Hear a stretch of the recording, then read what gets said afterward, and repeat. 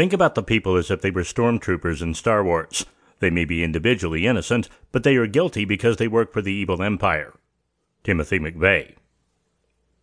2 days after Ramzi Youssef's attack on the World Trade Center in 1993, federal agents from the Bureau of Alcohol, Tobacco, and Firearms, ATF, the FBI, and the Texas National Guard surrounded the Mount Carmel Center compound outside of Waco, Texas.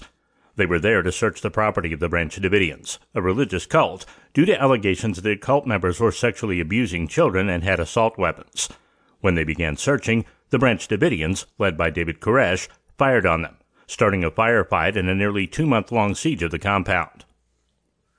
The siege of the compound ended on April 19, 1993, with the deaths of over 75 cult members, including children, and in the wake of the event there was a lot of soul-searching.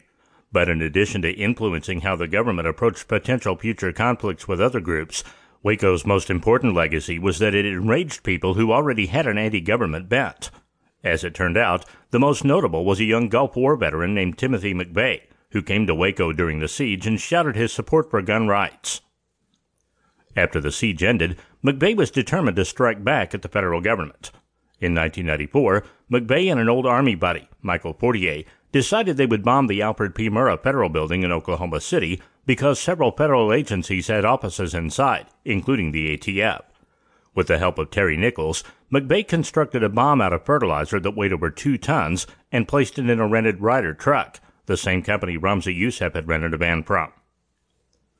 At 9:00 a.m. on April 19, 1995, the second anniversary of the end of the siege in Waco, McVeigh's bomb exploded with a force so powerful that it registered seismic readings across much of Oklahoma and could be heard 50 miles away. The explosion killed 168 people, including young children in the building's daycare center. McVeigh was captured shortly after the explosion, and he never displayed remorse for his actions. When he later learned about the daycare center, McVeigh called the children collateral damage.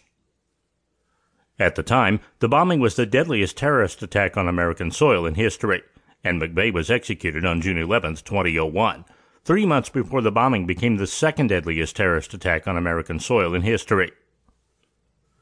The Oklahoma City bombing, the history of the deadliest domestic terrorist attack in American history, chronicles the Notorious terrorist attack.